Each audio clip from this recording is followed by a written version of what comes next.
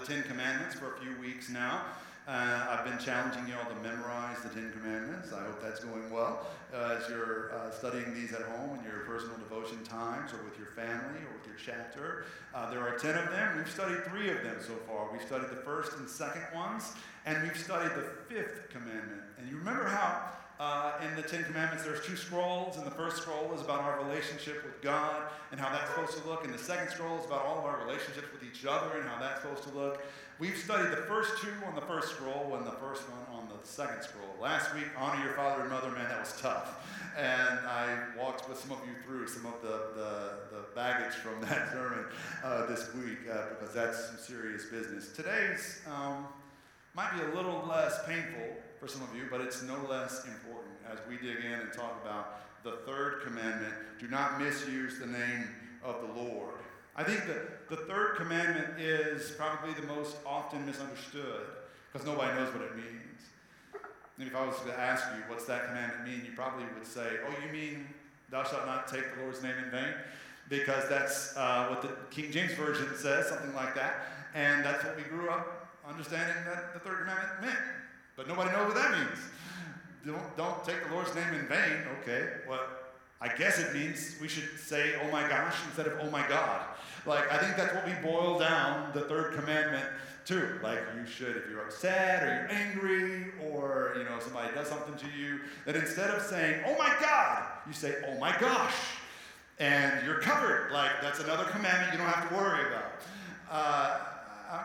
I've always been troubled by that idea that God will leave no one unpunished for saying, oh my God, instead of oh my gosh. Because the personality of a God like that just sounds like an insecure playground bully who, if you don't say his name right, he beats you up. Is that who we're saying God is? Does God dish out arbitrary punishment like that just because you don't say his name at the right time or the right way? It's weird to me, and I have trouble in my rebellious spirit. I have trouble submitting to it, the idea of a God like that. And so I spent quite a bit of time wrestling with what this commandment really means. Oh my God versus oh my gosh just didn't do it for me. One time I was hanging out with a friend of mine who was a pastor, and this was in Kansas City years ago. We were hanging out, Gio and I didn't have kids yet. We were hanging out with him and his family, his wife and his 2 kids. Hannah Grace was 6, and Reese was 3 at the time.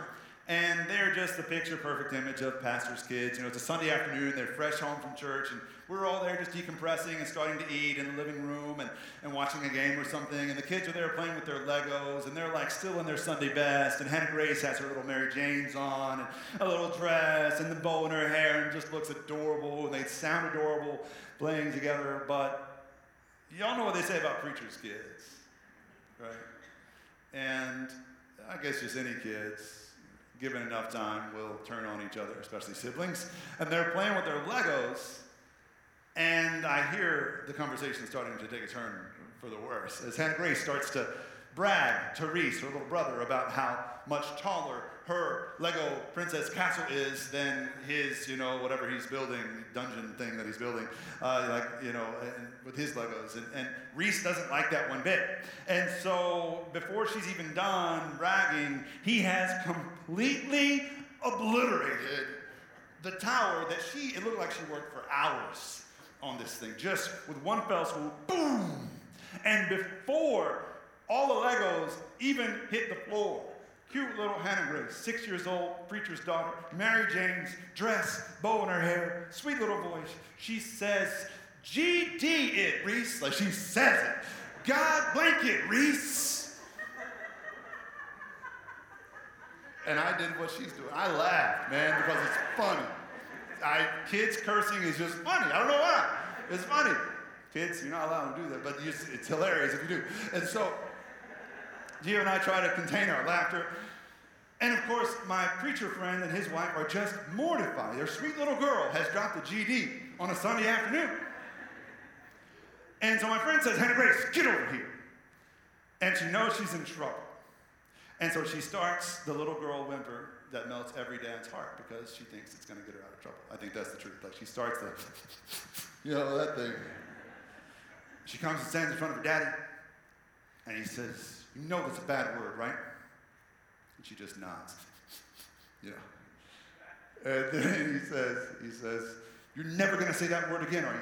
And she goes, and she shakes her head no. And he says, "Next time your brother upsets you like that, what are you going to say instead?" And she thinks about it for a minute. I see the wheels turning in her head. She thinks about it for a second, and she goes, "Gosh damn it, Reese."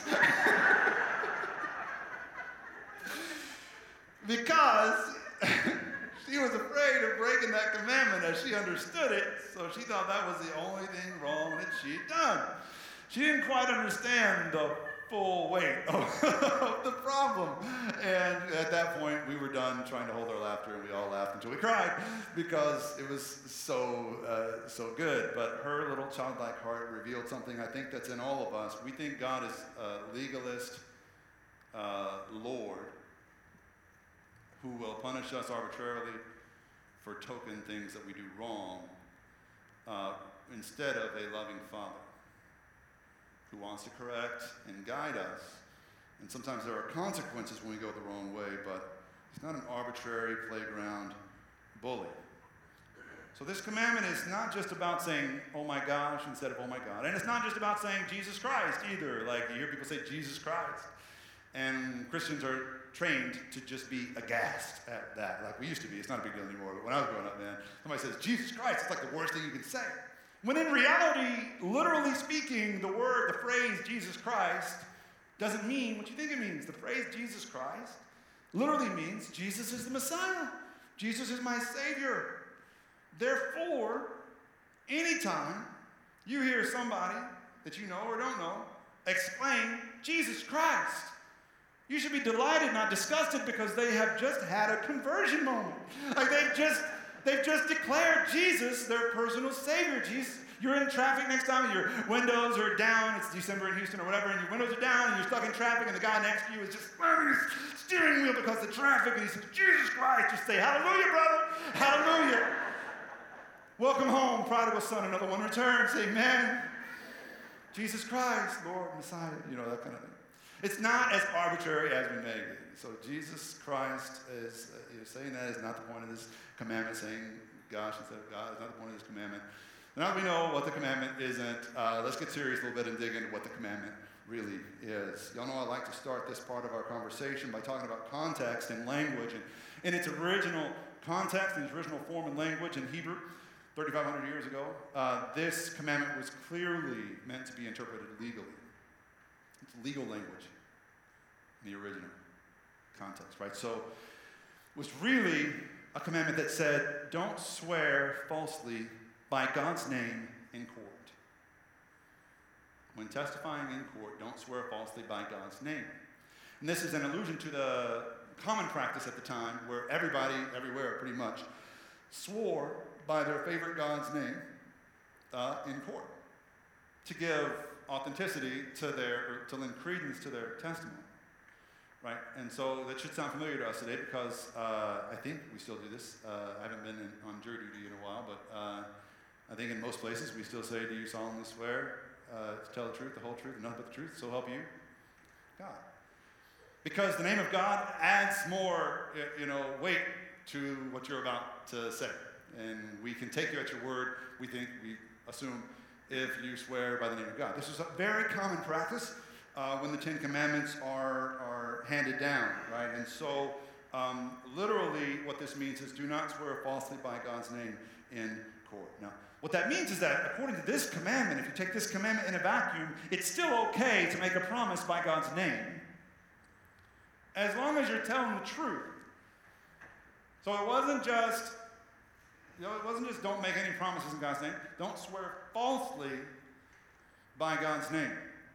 But if you swear by God's name and then you tell a lie, it is an act of utter disrespect for and a lack of understanding, I think, of what we call the wrath of God or the judgment of God. Because if you swear in God's name and then you don't tell the truth, you're showing a lack of fear of God. And we don't talk a lot about this stuff because it's unpleasant, and we want new Christians to really want to come to church, and so we don't say wrath and judgment and fear very much. But Proverbs says fear of the Lord is the beginning of wisdom. And if the world has ever seemed like it lacks wisdom to you, I don't know, maybe I've been thinking lately, maybe what we lack is a real thorough understanding of the wrath of God. Maybe a reason humility is so hard to come by is because we've not been taught to understand the wrath of God. Here's what I mean. We like to say God is love. Of course, God is love. But that doesn't make God your teddy bear, like your buddy. Because if love is love, it must come with wrath. What is love without wrath? It's a Hallmark card. It's worth about $3.99, $5.99 if it sings to you the same song on a loop. And, it's worthless. It's empty. It's hollow. It's meaningless. It doesn't come from the heart. It's a token. Love without wrath is not really love at all. Think about someone that you love or someone that you have loved. Whenever you love someone, you sacrifice yourself for them. You lay yourself out for them. You lay aside your own desires for them. You lay down your money for them. You lay down your time and your interests and your energy for them. And think about how it has felt. It's happened to all of us. How it has felt when you love someone and have for some time, and then they deceive you. Or they take you for granted. Or they tell lies to you, or they tell lies about you to other people. How has that left you feeling? If your answer isn't angry or wrathful, I'm not sure what you had in your heart was ever love to begin with. It might have been a more problematic relationship than you realize if you don't respond with wrath when betrayed deeply by someone you have loved. And so given everything that God has done for these people, freeing them from their bondage, seeing them in their suffering, providing for their needs, setting them free, liberating them and giving them a new life, a new land, and now they're going to lie about him in his name? They're going to make a liar out of him? Of course God is love, but love comes with the element of and potential for wrath when it is taken for granted, when the beloved is dishonest. So, people who stood and told lies in God's name made a liar out of God. They spoke as though he wasn't there. They lived as though he wasn't real, and there were no consequences for their words and their behaviors. It was like a slap in the face to God. So, here we get to really the heart of the problem. It's the third of the blanks under that first section about what this commandment really means. And for us, this is where I think it really gets real, because the problem here is when we misrepresent the name of God. Misrepresenting the name of God is something that most of us have been guilty of at some point in our lives, probably recently, and probably more often than we care to admit. How many of you have ever made a mess that you subsequently blamed on God? I know I have. I hear people all the time blaming God for the messes they made by virtue of their own decisions. It wasn't God's will that you failed algebra, Mikey, like whoever, you should have gone to class, you should have done your homework. It wasn't God's will for your marriage to fall apart. You both dropped the ball. You're both culpable. You have to deal with that. It wasn't God's will for these awful things that happen in the world to happen necessarily. And so when we say that they are, we misrepresent the name of God. There was one of my favorite things that's ever happened in the history of American sports was with a football player named Stevie Johnson, who was a wide receiver for the Buffalo Bills, a very religious player. He was always the guy that caught the touchdown pass, and then in the interview after the game, he said, "I just want to thank my Lord Jesus for letting me catch this ball today." That guy. And he was Tebow before Tebow, right? And yet there was one game, they were playing the Steelers. It was a huge game to see who goes to the playoffs, and Stevie Johnson was wide open in the end zone. It's fourth quarter. They're going to take the lead. The quarterback throws a perfect pass, and it bounces right off his hands. And he drops the ball. And this is the aftermath. Right after that play happens. When the game was over, Stevie Johnson took to Twitter. And this is what he had to say. He tweeted, "At God, I praise you 24/7. And this how you do me? You expect me to learn from this? How? I'll never forget this, ever. Thanks, though. I love it so much. Because at least there's an element of honesty there, you know? He's not just thanking Jesus to help him catch the ball, but when he drops it, he also blames Jesus for not letting him catch it. Oh, it's just so good. Sometimes, though, I think we misrepresent God when we do stuff like this, blaming God for stuff we ourselves did. Y'all all heard Christians have been known at times past to blame God for natural disasters and say it was the fault of some group of people that Christians don't necessarily like, I guess.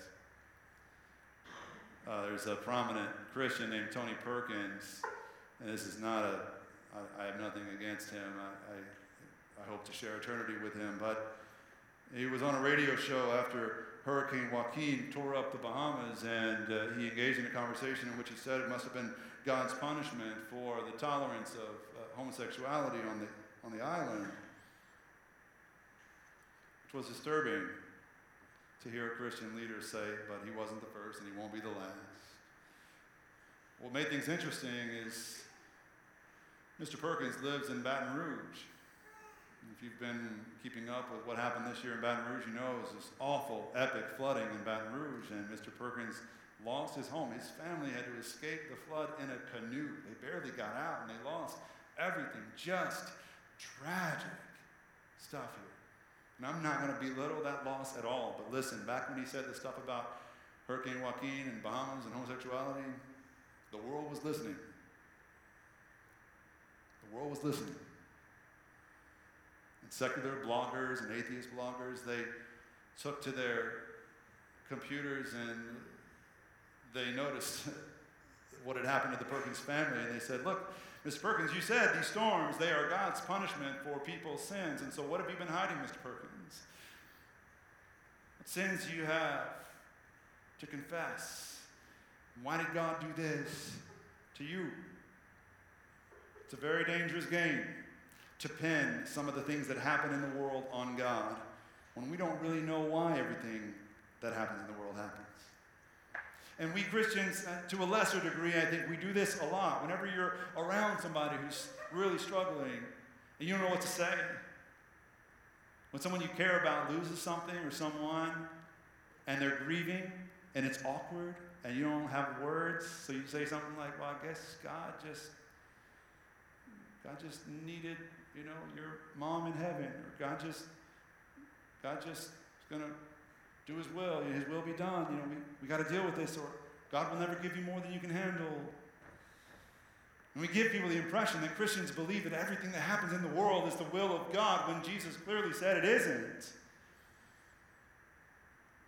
Not every bad thing that happens to you, that's happened to you, that ever will happen to you or to someone that you love, is God's will. That's why Jesus teaches us to pray for God's will to be done on earth as it is in heaven, because sometimes things happen in the world that God neither willed nor desires, that God grieves with you when they happen. Because Jesus said, Satan is the Lord of this earth for now. That's going to change very soon, but for now, Satan has some control and some power in this world, and so some awful things that happen are not the will of God. And we have to stop misrepresenting God's name by giving the world the impression that we believe that every single thing that happens must be God's will. Paul says that God works in all things on behalf of those who love him. In all things for the good of those who love him. He doesn't say God gives people all things, but everything he gives you, he'll work with you through. Everything the world gives you, he'll work with you through. So we can stop saying things like, God will never give you more than you can handle, giving people the impression that we believe everything you've been given is from God. We can start saying things like, the world will never give you more than God can handle. Because there's the truth. This world will never give you more than God can handle. This is what it means to not misrepresent the name of God in our world today.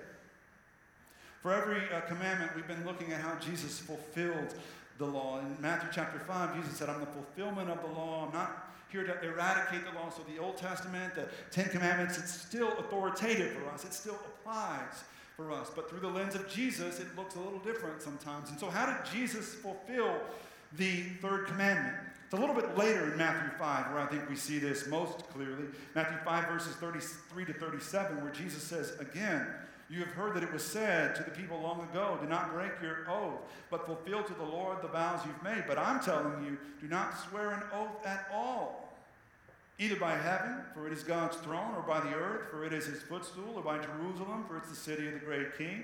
And do not swear by your head, for you cannot make even one hair white or black. All you need to say is simply yes or no. Anything beyond this comes from the evil one.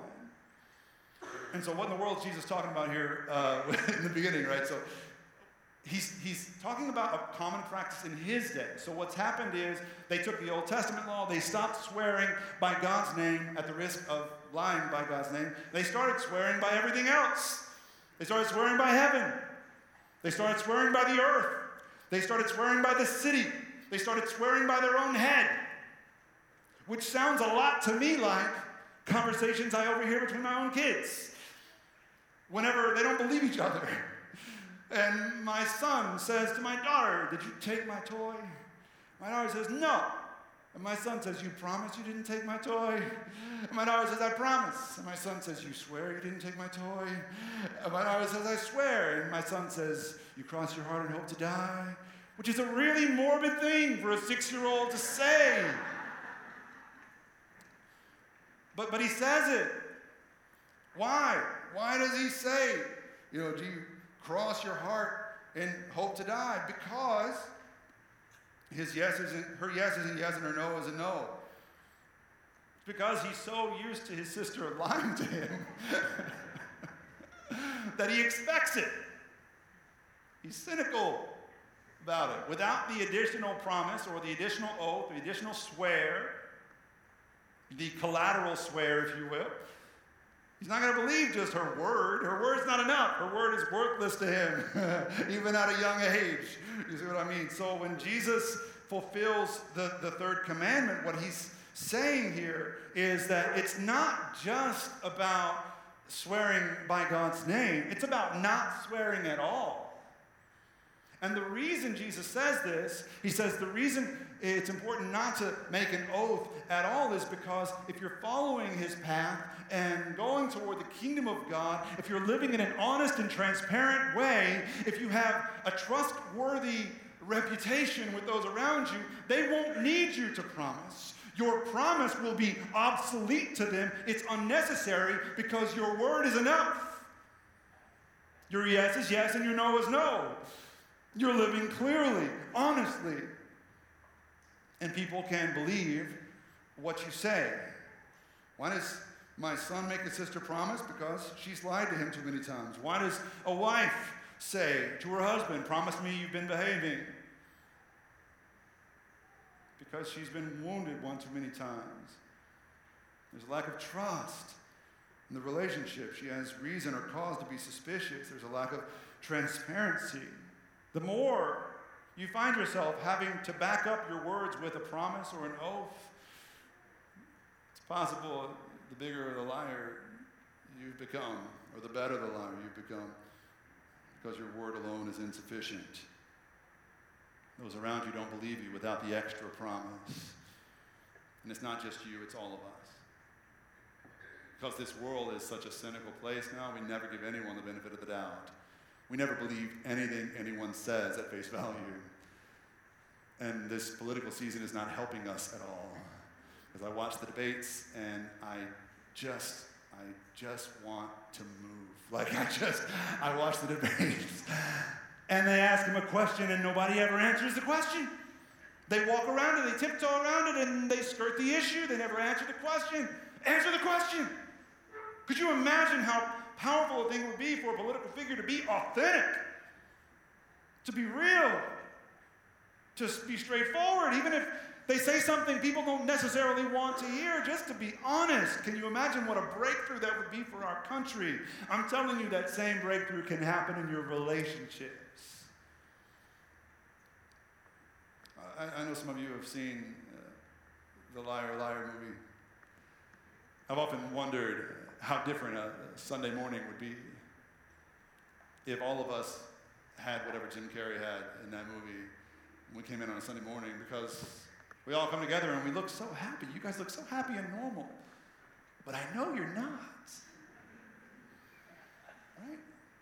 And we say, how are you? I'm fine. How are you? And I'm fine is one of the most common lies that all of us tell. Because the truth is, if we were Jim Carrey and Larry Liar and we came in the church door, welcome to church, how are you doing? Well, my life is falling apart and I don't know what I believe and I'm all alone. And I think I lost my job this week and we would reveal the mess. And would it be hard? Yes. Would it be uncomfortable? Yes. Would you lose some acquaintances over it? Yes. Would some people stop asking you how you're doing? Probably. But would you have more authentic relationships with those closest to you? Absolutely. Because I'm fine isn't just a problem on Sunday mornings, it's also a problem in marriages, parent-child relationships. It is a seemingly innocent, innocuous white lie that we say when someone that loves us asks us how we're doing. I'm fine. Especially those of us who've mastered the art of passive aggression. I'm fine. You know I'm not fine, but I'm fine.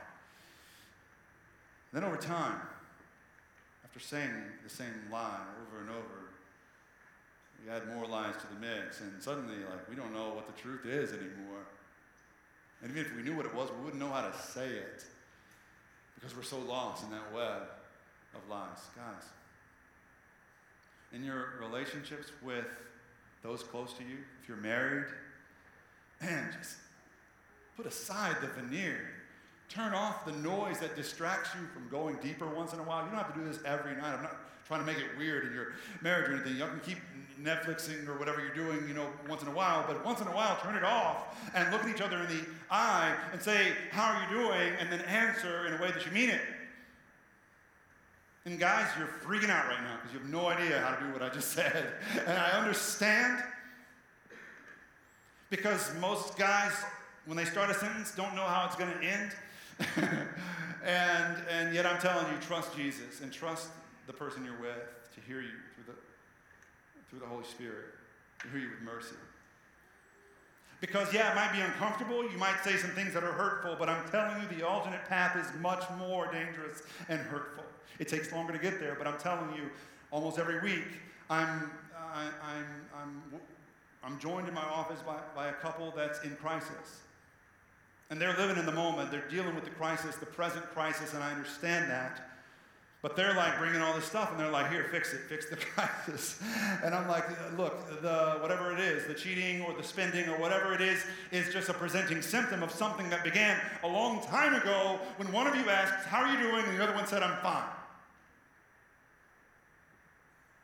And that was the first fissure in the relationship because there was no authenticity there was no trust.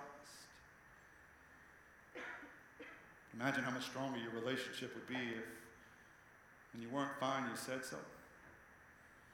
When you were extra fine, you said so. It works both ways. When you're totally clear, totally transparent, open, and honest. When your yes was yes and your no was no. No promises necessary. This is the life that Jesus came to give us. This is the kind of freedom Jesus came to give us. Freedom's not always easy or comfortable, as the Israelites found out, but man, it's better than slavery. And those lies will slowly, brick by brick, build a prison around us, and we'll find ourselves imprisoned. When it comes to your relationship with God, the same principle applies. Don't go through the motions with God. Open up your heart to God and begin with a confession. This transparency stuff I'm talking about and this open and honest stuff I'm talking about, it's not just about you being honest with the other person about how they bother you. It's not really telling your wife how she looks in those pants. That's not what I'm talking about. It begins with you, in your own heart. Dealing with your own brokenness, confessing your own mess, and saying, I don't know what I'm doing sometimes. Whether it's talking to God or to your family or your wife or your pastor. I don't know what I'm doing all the time. I don't know where I'm at right now. I'm a sinner. I'm a mess. But Jesus came for me anyway. Set me free. If you're living in a web of lies, you don't know where to turn, all I can say today is that Jesus grieves that with you and he came to set you free from it. And all it takes is one decision, one day to say, I'm going to start telling the truth today. I'm going to start living the truth today. And if it's uncomfortable, so be it. And if it hurts, that's okay. But I'd rather pay those little prices now than pay a bigger price later. And I want to be free. That's what it means to follow that third commandment. To live lives so transparent that promises and oaths are no longer necessary. Let's go to God in prayer.